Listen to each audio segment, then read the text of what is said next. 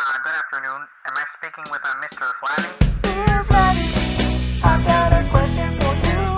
I have a little problem, so would you?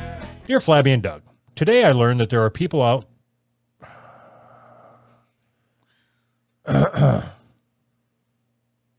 Fuck it, I'm done.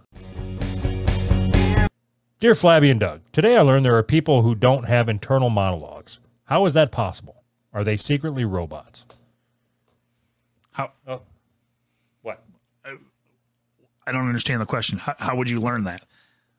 Somebody said, I don't have an internal monologue, and you believe them? Of course they have an internal monologue. Everybody does. I think what he's saying, there's people that don't. No, they're not. They're lying to you. Or lying to anybody that asks them. They're lying. You don't know that. You're not no fucking doctor. Nope. I'm a doctor. I'm right. How is that even possible? It's not. I'm looking it up. All right. Does everyone have an internal monologue? Not everyone does. There. Bullshit. All right. Does it explain why?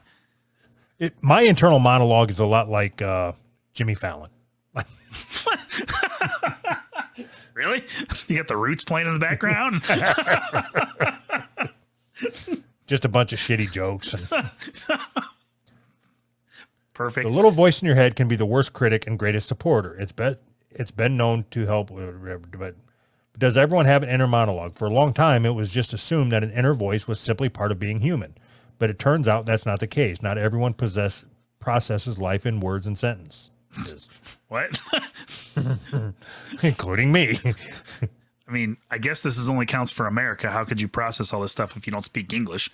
Okay, so not everybody has an inner monologue. We just uncovered that. Okay. What the fuck was the rest of the question? Are they robots? How is that possible? How is it possible? Are they robots? Yeah. So doesn't that mean that AI has been with us all along? Like the singularity happened or whatever? We're living with the robots. I wonder if you have an inner monologue. I do. Of course I do. How do you think I know how great I am all the time? Is your voice like just constantly yelling at you, calling you stupid? Yes. Of course. Is your inner voice that of your mom who ran away from you?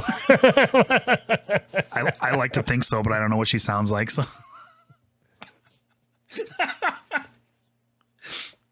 Oh my God. So do you think that anybody that doesn't have an inner monologue or an inner voice is psychotic? Yes. Yeah. Yes. When you think in words. People think this the way that they talk. They think in fucking words. If you're not thinking in words, so there's not like a monologue running through your head of words, you're a psychopath. You're probably going to kill somebody. Do people that are deaf, like people that are born deaf, that have never heard words, do they think in sign language? Fuck. You just ruined everything. Okay. You're either psychotic or deaf. Or dumb, I guess. Or blind. I don't know. I'm sure there's somebody with like hearing loss or something that listens to the show or watching. Somebody's watching this with captions. With the caption. I sure hope not. Can you imagine the captions on our show? Okay. So, I'm only talking to the deaf community right now. Do you think in sign language? I sure hope they do. God, they think in like a little box in the top of their head with a guy doing this.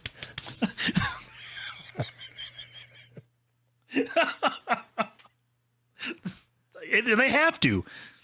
That's their inner monologue. Okay, yeah, so they would have to. If that's the only form of communication they know, it's not. They can't think in words. Right? They don't know words. They're dumb. I mean. Can you say that if you don't know words, you're dumb, right?